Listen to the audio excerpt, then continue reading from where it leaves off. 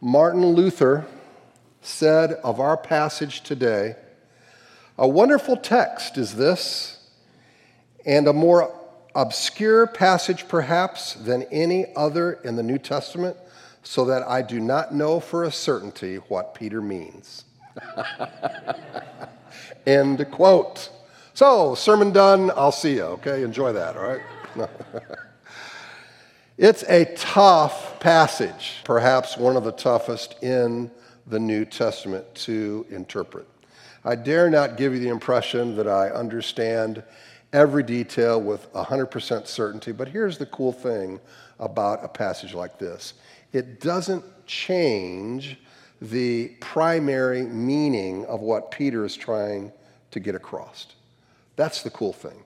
We might differ about some of the details, but the primary meaning of the passage is still the same. Good and godly people disagree about the details.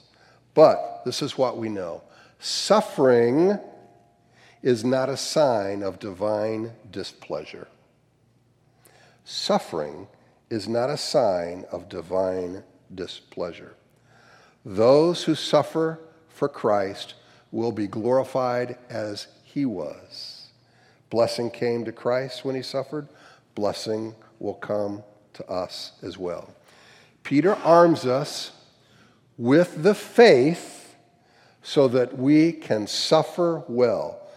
Now there's information that is given, but we want that information to be in our hearts and that we understand these concepts, at least the major strokes that Peter is painting here, okay? Peter arms us with the faith to suffer well. And in this regard, we are similar to Noah. We are a small, embattled minority in a hostile world. But our future is secure, even though we know that judgment is coming. This is what the passage is saying. So let's stand as we take a look at this, and you'll get an idea about what I mean about a difficult passage. For Christ also suffered once for sins, the righteous for the unrighteous, that he might bring us to God, being put to death in the flesh, but made alive in the Spirit, in which he went and proclaimed to the spirits in prison, because they formerly did not obey, when God's patience waited in the days of Noah, while the ark was being presented, in which a few, that is 8 persons, were brought safely through water. Baptism, which corresponds to this, now saves you, not as a removal of dirt from the body, but as an appeal to God for a good conscience through the resurrection of Jesus Christ, who has gone into heaven and is at the right hand of God with angels, authorities, and powers, having been subjected to him. Let's go before the Lord. For Christ also suffered once for sins, the righteous for the unrighteous, that he might bring us to God, being put to death in the flesh, but made alive in the Spirit. Let's first remember our context. The verse before this, in verse 17. For it is better to suffer for doing good, if that should be God's will, than for doing evil. Suffering is the topic. Now, suffering can mean a lot of things. In this case, it meant persecution from the culture. And that was going on in Noah's day. It was going on in the first century. It can go on today. That's certainly, I think, the main thought in mind. But suffering can come in a lot of different ways as we go through tumultuous times in our lives. But that's the topic. But Christ is the pivot on whether we are going to suffer well or not. And Peter wants us to find hope and encouragement in these words. Never forget that as we kind of wade through these difficult waters to understand what it is he's saying. I'm going to take 2 weeks to do this. We'll talk about the baptism part next week, but today will be basically verses 18 through 20. It's a common theme throughout the New Testament that Christ suffered, and we need to follow his example, that we will suffer with him. Paul said, that I may know him and the power of his resurrection, and may share his sufferings, becoming like him in his death. And in Hebrews we read, so Jesus also suffered outside the gate in order to sanctify the people through his own blood. Therefore let us go to him outside the camp and bear the reproach he endured. Christ's suffering was unique in that he suffered because of the sins of others. He was the righteous suffering for the unrighteous. There is a finality to this sacrifice that's talked about here. The Greek word actually means once for all. This is in contrast to the Old Testament sacrifices that annually the high priest would offer every year for the sins of Israel. And Peter now is making a statement about the absolute sufficiency of Christ's sacrifice. Hebrews says, nor was it to offer himself repeatedly, as the high priest enters the holy places every year with blood not his own, for then he would have had to suffer repeatedly since the foundation of the world. But as it is, he's appeared once for all at the end of the ages to put away sin by the sacrifice of himself. The work of Christ on the cross does not need to be revised. It does not need to be repeated. And this, my friends, is the greatest news in the world. That you and I do not have to die in our sins. There is forgiveness available for us. Are you like me? That sometimes you get to thinking about the stupid things you've done? I mean, listen, sometimes in my devotions with the Lord, there's shame. There's like, oh man, I can't believe, I've got more years than most of you. So I got a list that's fairly long. Thoughts, attitudes, actions. But it doesn't end there. God provides forgiveness. Wow. Absolutely. This is why I think people are willing to die for Jesus. Because it means that much to them. They understand what's at stake. And if we jump to 1 Peter 4:1, we read, since therefore Christ suffered in the flesh, arm yourselves with this way of thinking. Let us remember who is writing these words. This is Peter. Peter, who tried to talk Jesus out of suffering. Remember that? As a disciple? He rejected the idea of a suffering Messiah. And we read of the account in the book of Mark. And he began to teach them that the Son of Man must suffer many things and be rejected by the elders and the chief priests and the scribes and be killed. And after 3 days arise again. And he said this plainly. And Peter took him aside and he began to rebuke him. That takes some gall. Rebuke Jesus, the Son of God. But turning and seeing his disciples, he rebuked Peter and said, get behind me, Satan. Get behind me, Satan. Now, certainly I think what Jesus primarily had on his mind is that nothing is going to forego of me setting my face like flint to Jerusalem, that I'm going to have to die for humanity. Right? That is certainly the primary, I think, reason that Jesus said this. But he says, for you are not setting your mind on the things of God, but on the things of man. And what are the things of man? Well, let's be honest about it. There's a lot within Christendom, presentations, that whether it's churches or church life, the Christian life, that we see it just as nothing more than a door of blessing, a door of healing, fostering, business contacts, hanging out with the cool kids. Is that the essence of the Christian life? Nothing wrong with any of those things, but I suggest to you that's not what Jesus was saying. You know, Peter once had that perspective. That why can't we just be comfortable, and why can't you deliver that for me now, Jesus? I'm too uncomfortable with this idea of a suffering Messiah.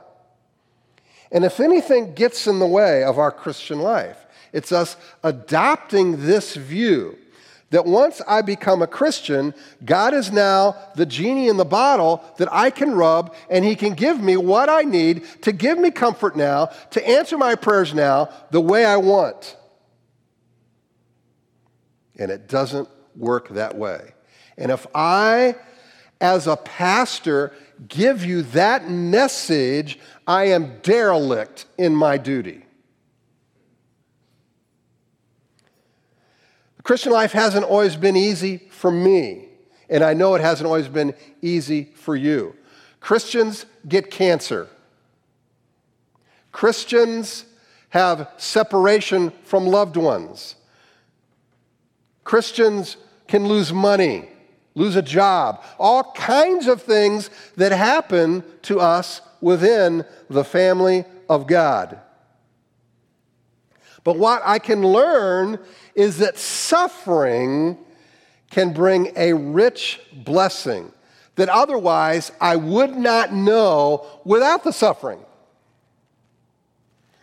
We know that Christ's suffering brought us to God. So, can we imply from that our suffering will also be a blessing? I think so. Now, Christ's death was a perfect sin offering for the sin of others because Christ himself was sinless. The righteous one, Christ, died for the unrighteous, that's you and me. His suffering was undeserved, but he willingly offered himself on our behalf.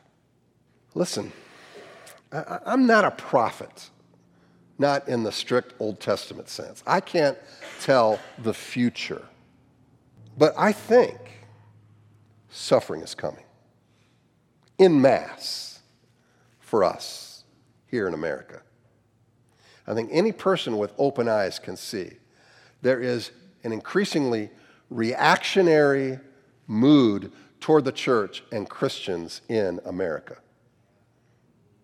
I once saw a clip, it was actually this week, of a man who asked a professor the simple question, "What is a woman?" Simple question. What is a woman?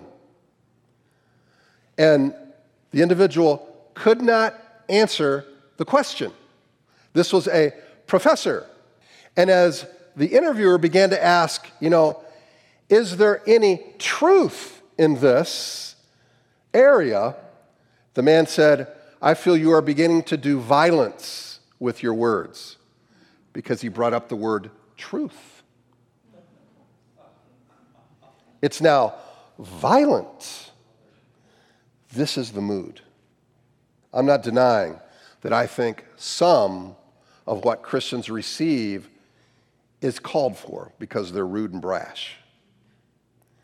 But I think the atmosphere is rapidly changing as truth and reality are now privatized feelings, and any hint of a biblical worldview brings rancor and acrimony. Suffering for being a Christian, I think, is imminent. Now, you realize, don't you, that we're unique here. You live in another country. Suffering is going on. There are more people martyred now for the name of Christ than at any point in history. We are enjoying a peace here, but it's unlike what is going on in the rest of the world. Bringing us to God is life's greatest blessing. And it's a terrible temptation of the devil for us to think that in suffering, God has forsaken us. Listen, it is one of the, I think, 24/7 temptations for any church. Is what am I presenting? What are we presenting to people in terms of the gospel and in terms of the Christian life? Is it real? And do the people on the stage emulate things that are really genuine and real about the Christian life? Or are we putting on a show, putting on a masquerade, how everything is hunky-dory? And if you believe God, everything is going to turn out right, that is just not the way it is. Is it okay to say, "Get behind me, Satan"? See, what Peter is saying is that, I've learned my lesson. Suffering is no sign that God has forsaken us or turned against us. Christ has carried our sin, absorbed the wrath of God, has kept us safe. John Piper said this. I can't say it any better than he said it, so I'm going to quote it. "Why would anyone become a Christian if what you could offer them was that things in this world would probably go worse for them and that their lives would be at risk? The answer is that the greatest human needs are not to live long on the earth and be comfortable.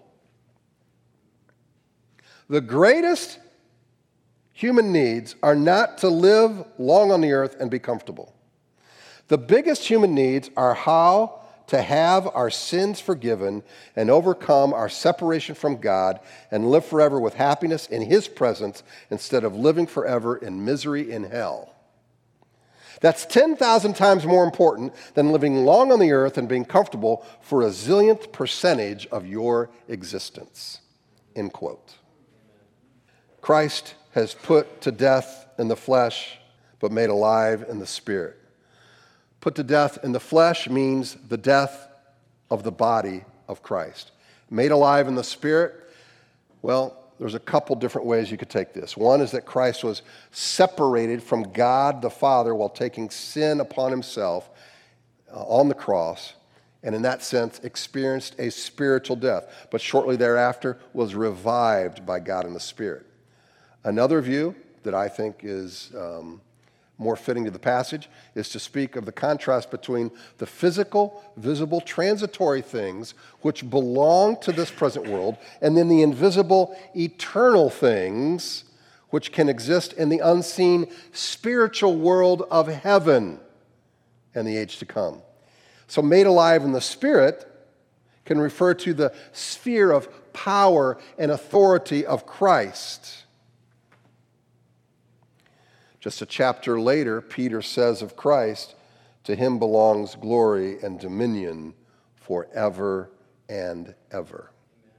Verse 19, "In which he went and proclaimed to the spirits in prison, because they formerly did not obey when God's patience waited in the days of Noah, while the ark was being prepared, in which a few, that is, 8 persons, were brought safely through water."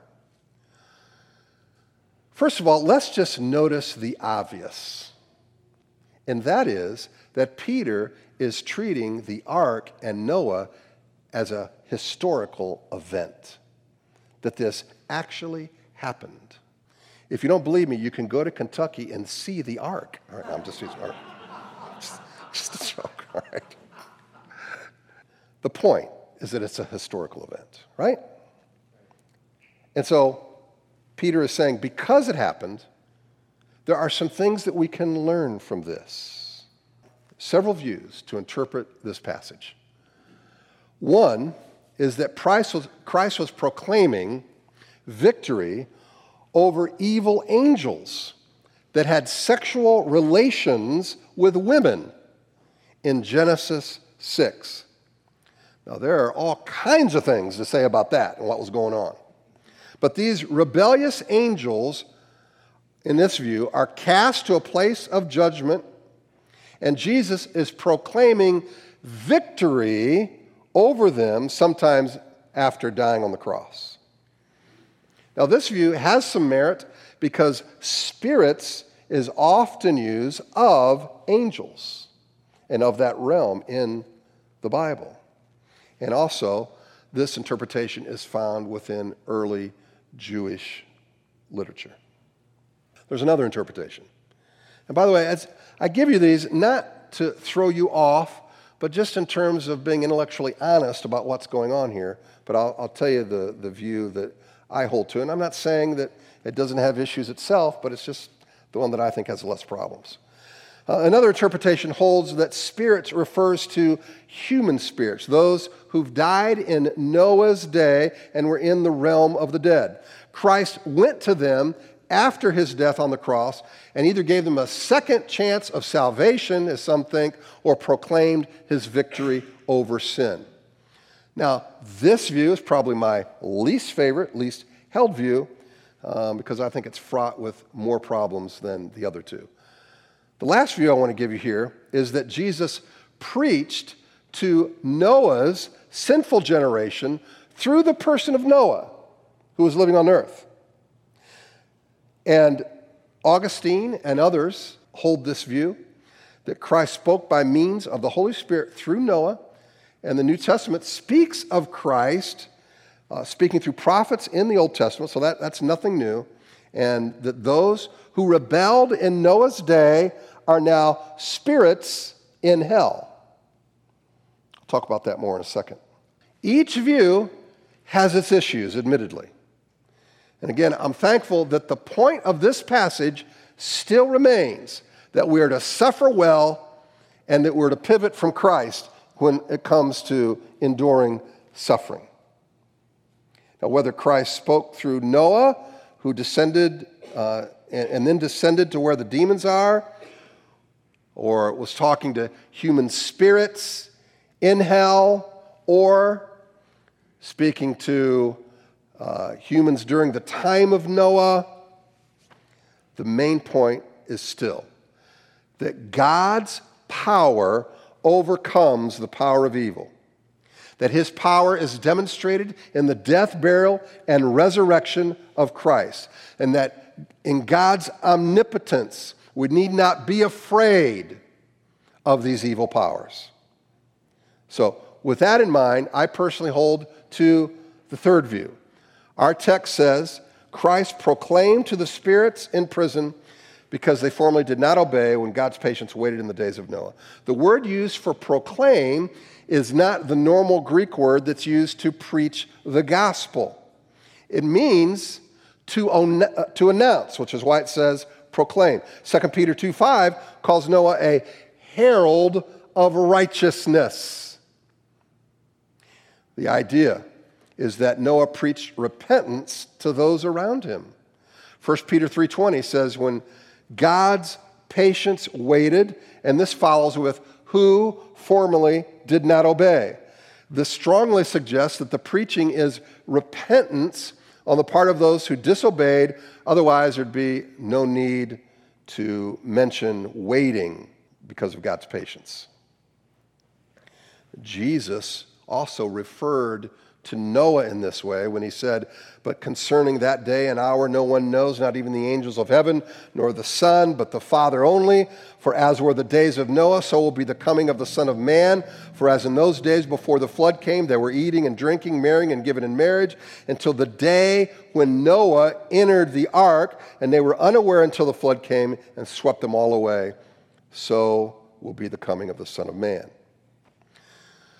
So the content of this proclamation is sinners needing to repent and look to God.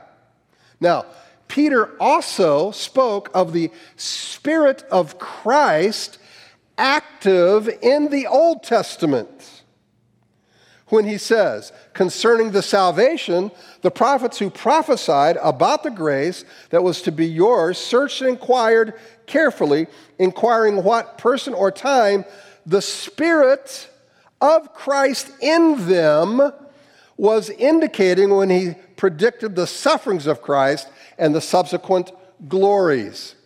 So the Spirit of Christ was active in the Old Testament figures, indicating and predicting. First century believers were to be encouraged reading this letter from Peter because like Noah, they bear witness amid hostile surroundings. They can be assured that God is going to give them ultimate victory and bring to judgment those who oppose him. So, who are the spirits in prison? Well, I think they're likely people who rejected the message of repentance during the time of Noah. Those in the time of Noah have died, and the spirits of these unbelievers are now in captivity, awaiting the judgment of God. And we read, by the way, of the unbelievers' judgment. I'm not going to read it now, but we read of that in Revelation 20, 11 through 15. Jesus Christ was also speaking through first century Christians to their unbelieving persecutors as they bore witness in a hostile world. And Noah faced the same type of opposition in his day. Now listen, it's admittedly an awkward way for Peter to refer to the dead unbelievers in this way. But I think it's fitting because Peter does not write in a poetic way. He writes in almost a staccato way, a even choppy manner. But listen, inserting events without a chronological order in a sentence is a speaking style not unknown to us. For instance, I could say, the king of rock, Elvis Presley, was born in 1935. Well, I'm not claiming that Elvis was the king of rock when he was born, but later he became such. So these spirits who are now in prison, they were people on earth at the time of Noah. Now, it's unlikely that this verse refers to Jesus going to the place of the dead and preaching to the spirits there, though some interpret this way. If Peter's point is that Jesus went to preach to all the dead, why would he say that they were once disobedient on the days of Noah? There are presumably millions of spirits who had not lived in the days of Noah. Jesus went to preach in the days of Noah to people who, because they rejected Noah's proclamation, are now in prison awaiting final judgment. In addition, God's judgment was clearly put upon humans and not upon angels or fallen angels. And I think this gives them now that these spirits are referring to human beings. We read in Genesis 6 this: the Lord saw that the wickedness of man was great in the earth, and that every intention of the thoughts of his heart was only evil continually. And the Lord regretted that he had made man on the earth, and it grieved him to his heart. So the Lord said, I will blot out man, whom I have created from the face of the land, man and animals and creeping things and birds of the heavens, for I am sorry that I have made them. Genesis does not say that God was sorry that he made angels, but that he was sorry that he made man. It does not say that God decided to blot out fallen angels, but man. Genesis does not say the violence and corruption practiced by angels arouses God's anger, but what was practiced by man. In addition, Peter defines the recipients of Noah's proclamation as those who formerly disobeyed in the days of Noah when the patience of God was waiting during the days of the building of the ark. This has a natural meaning of people. So seeing the spirits in prison as humans, I think, seems the better interpretation. Peter is clearly drawing parallels between Noah and the persecuted Christians during Peter's time of writing. There was disobedience in Noah's day, and there is in the first century, and there is now. God was patient in Noah's day and was patient with rebellious people in Peter's day, and he's patient now, waiting to execute his judgment. Listen, if you're like me, you get really frustrated at looking at what's going on in the world. Gary already mentioned, Uvalde, Texas. You look at Russia invading another country, people dying needlessly. And you look at all other things going on in the world, the evil that goes on in the world, and I'm thinking, God, why don't you stop this evil? Why does this continue? It's a fair question. And then we read something like this. It says, God is patient. Did you ever understand it this way? That God is merciful that any of us are alive? Because we're all have sinned, right? God isn't ready to put down the hammer finally and completely yet, but it will come. That gives me hope that even those that seem to disobey God, they don't seem to get it. Oh, trust me, they will get it. It's up to God. It's not up to me. It's up to God to show them that. And that there will be a finality to this justice of God. God is being patient. The other thing we see, Noah was part of a small minority to enter the ark. First century Christians were also a persecuted minority, and so it's the same today. Listen, the minute that we as a church make it as our goal to just be cool so that the culture likes us is, I think, the minute that we lose the power of the Holy Spirit in our lives to minister to people. You don't have to try to be cool, just be yourself. And just allow the Holy Spirit to fill you and control you. But I'm not trying to impress people with something, to make our show better than the next. Just preach the Word of God faithfully, be honest about our experience in the Christian life, and I think God is going to use that in people's lives. I don't have to cover it up with all this veneer, seeking political clout, approval from the culture to avoid suffering. I think these are wrong-headed goals.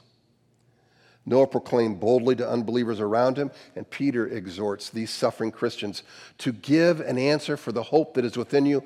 Point to Christ, and I think he's saying the same to us. Point to Christ when people ask you, why are you experiencing this peace in the midst of this suffering? Why, when you went through this incredibly difficult passage of time, that you're not just completely forgetting God, going the other direction, saying phooey on God, because God is there, because he loves us, because his promises are still true. And sometimes, listen, sometimes that's all faith is, okay?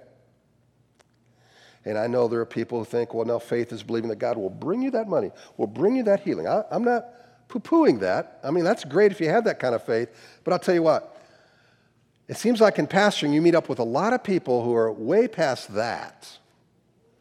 They're just trying to believe whether God is still here, right? And I think when you look at what Paul, or whoever wrote Hebrews says, it says that faith is just believing that he exists and he's a rewarder of those who seek him. That's the irreducible minimum sometimes that we get to in faith. Have a heart for that. And if you've never been there, then you don't understand it. People don't want you quoting a bunch of Bible verses to them. You just sit with them in their pain, try to understand, because the fact is, there are a lot of hurting people. But I'm telling you, God is there. He is there, and he loves us. It just takes time sometimes for the head to get the message to the heart, right? Peter also tells them not to fear in Peter 3:14, 1 Peter 3:14. And he says in verses 15 and 16 to always be available to point to our hope in Christ and to do so with gentleness, and we're to do the same. Like Christ preached through Noah, he empowers Christians in the first century, and he does the same with us. Listen to this. As each has received a gift, use it to serve one another as good stewards of God's varied grace. Whoever speaks as one who speaks oracles of God. Whoever serves as one who serves by the strength that God supplies in order that in everything God may be glorified through Jesus Christ.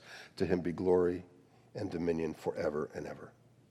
Lastly, we see that Noah was rescued. The believers in the first century can also experience victory and a type of rescue from the suffering that they still have protected for them those things that mean the most in their relationship with God.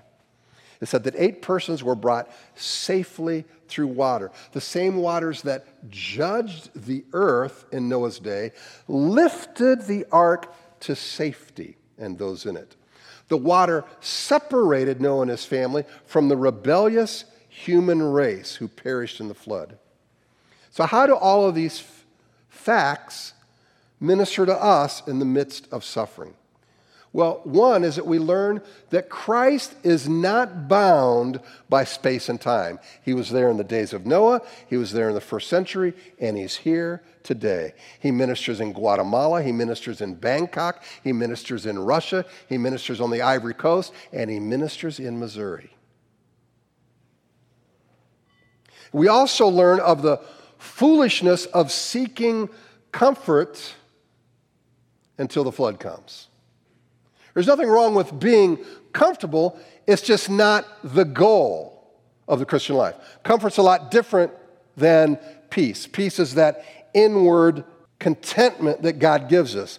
Comfort is outward things. Don't let anything bother me. 2 different things. Suffering is a gift that reminds us of what is most important in our relationship with Christ. We also learn that though we may feel foolish being the minority and feel small like Noah did, being ridiculed by his neighbors, that God has a heart for us and is in the saving business. So we're not to throw away our confidence when suffering comes, because it's a pathway to great reward. My dear friends, we can confidently stand in the midst of hostility or whatever that tumult is for you and bear a courageous witness knowing that God gave blessing and victory to Noah, he gave it in the first century, and he can give it to us as well. I suppose it's easy to get lost in kind of a theological nitpicking as you go through a passage like this, but I find this immensely practical. Peter, who suffered himself and who witnesses suffering, is trying to encourage fellow believers. And really, any pastor, teacher, friend, Christian with half a heart witnesses suffering from other people with broken relationships, sickness, societal pressures, and other pressures. And it's no wonder that we read from a fellow traveler, "So I exhort the elders among you as a fellow elder and witness of the sufferings of Christ, as well as a partaker in the glory that is going to be revealed. Shepherd the flock of God that is among you." In other words, when you witness the sufferings of Christ and for Christ, if you're influencing other people in the body of Christ, have an empathetic heart. Lead like a gentle shepherd. Relate like that. Not as a taskmaster pointing out what everybody's doing wrong. That was the heart of Peter, but more importantly, that is the heart of our Heavenly Father. Because there are sometimes all we can muster. God, I know you're here, but I don't feel it. And maybe God can take that little faith and begin to build and begin to encourage and begin to grow our faith. We begin to see his promises. His presence becomes nearer to us. There will be suffering in our lives. But let us do so as we cling to an all-sufficient, omnipotent, deeply caring provider in the Lord Jesus. Let's pray.